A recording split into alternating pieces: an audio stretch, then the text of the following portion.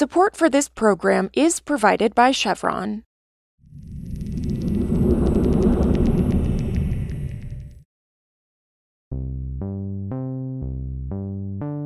This is Politico Energy. I'm Josh Siegel. West Virginia is one of the largest energy producers in the country, almost entirely relying on fossil fuels like coal and natural gas.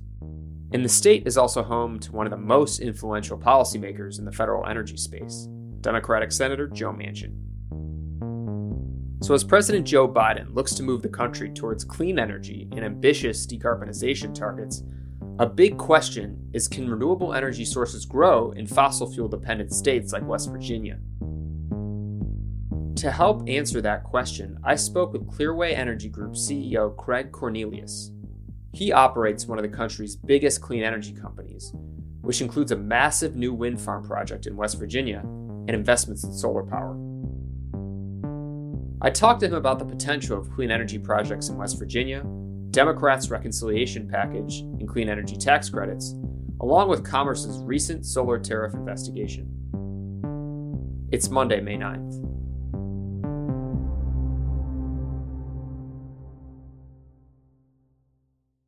So Craig, tell me a little bit about Clearway's 150 megawatt Blackrock wind farm that just went online in West Virginia. And how does this project fit into the state's clean energy portfolio and also demonstrate the potential to site these types of clean energy projects in rural, fossil fuel reliant areas? Yeah, we're really excited about it. Blackrock was a project we built last year, also adjacent to an existing project that was in the county right next door, which we were repowering at the same time we were building this project. So it was a really exciting opportunity for us to show what's possible in the wind industry generally and in this part of the country with constructing new resources and also expanding and repowering ones that had first been placed in this area, the first stages of the wind growth cycle in our country. And Blackrock, for its part, it's a 115 megawatt project. We had more than 200 union employees building the project with us in the course of its construction.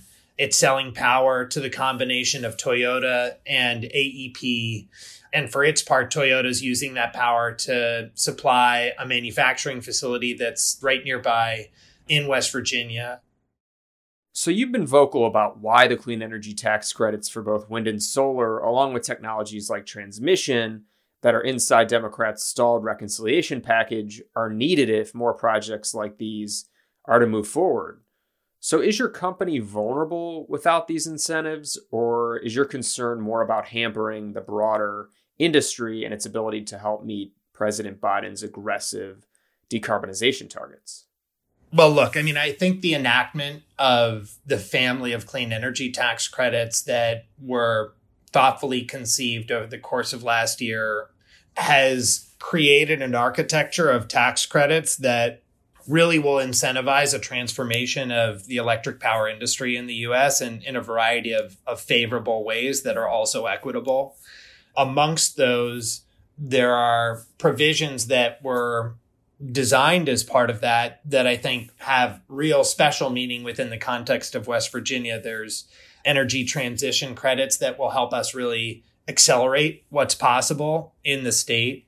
And I think that those favorable benefits from that family of clean energy tax credits are understood. What we ultimately need to accomplish everything we possibly can, both for West Virginia and for the rest of the Mid-Atlantic and Appalachia and for the country, is the enactment of those tax credits.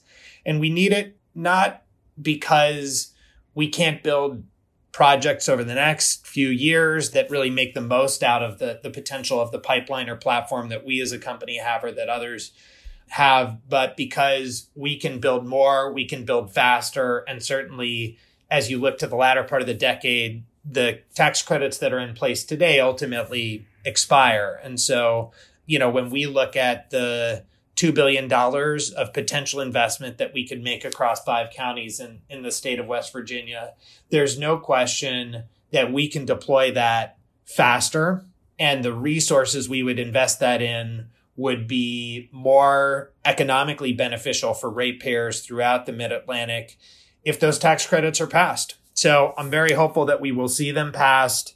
There's a tremendous amount of observable activity happening right now during the next 2 months.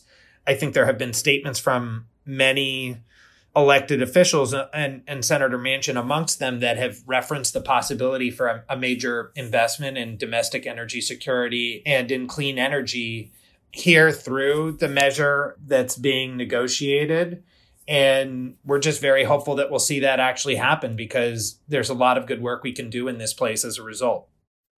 So do you think the urgency around the tax credits is at all amplified from the Commerce Department's recent move to investigate imports of solar modules from 4 Southeast Asian nations, which of course has really put into question the level of solar deployment that can happen here during the Biden administration? Yeah.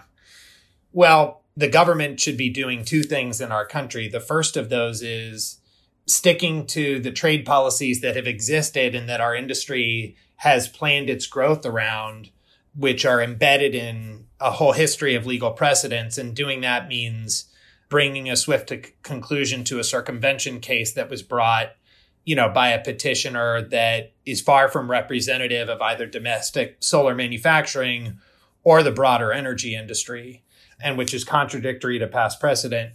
But you would also need to pass these tax credits. And so I think really what I hope we'll see the Biden administration do is to get to the right legal answer and to get to it swiftly with respect to the trade case you've asked about, because that's necessary to maximize solar deployment potential over the course of the next few years. And then from the Biden administration and members of Congress, we need to see leadership in enacting the legislative measures that will create a tax credit and tax incentive architecture for our industry's evolution, which include investments in manufacturing through both demand side incentives and supply side incentives. Both things need to happen. And by doing both things, we can create a groundwork for more manufacturing to occur here in the U.S. And vitally, we will enable the construction of projects that were planned here in the short run and that can have economic benefits, that can have disinflationary benefits, and that can certainly employ tens of thousands of people who intended to be employed building them over the next 2 years. Also, the Justice Department is rolling out a new pollution enforcement strategy focused on low-income and minority communities. Last week, DOJ said it will establish an Office of Environmental Justice, a key step toward fulfilling President Joe Biden's promise to step up criminal and civil penalties for pollution violations that harm low-income areas and communities of color. Department officials said that they would use all the tools at their disposal to help the residents of those communities that have long faced disproportionate environmental hazards. That includes, along with establishing a new office, requesting additional funding, according to Attorney General Merrick Garland. DOJ's move comes as low-income communities and communities of color face larger risk from pollution and the impacts of climate change, according to scientists and health experts. For more news on energy and the environment, subscribe to our newsletter at politico.com/morningenergy. Some of the music in today's show was composed by the mysterious Breakmaster Cylinder. I'm Josh Siegel, and we'll see you back tomorrow.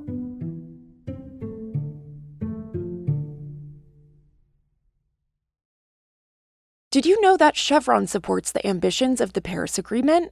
In fact, they've even tied their executives' compensation to lowering the carbon emissions intensity of their operations. Because it's only human to help power a brighter future. Learn more at chevron.com/lower carbon.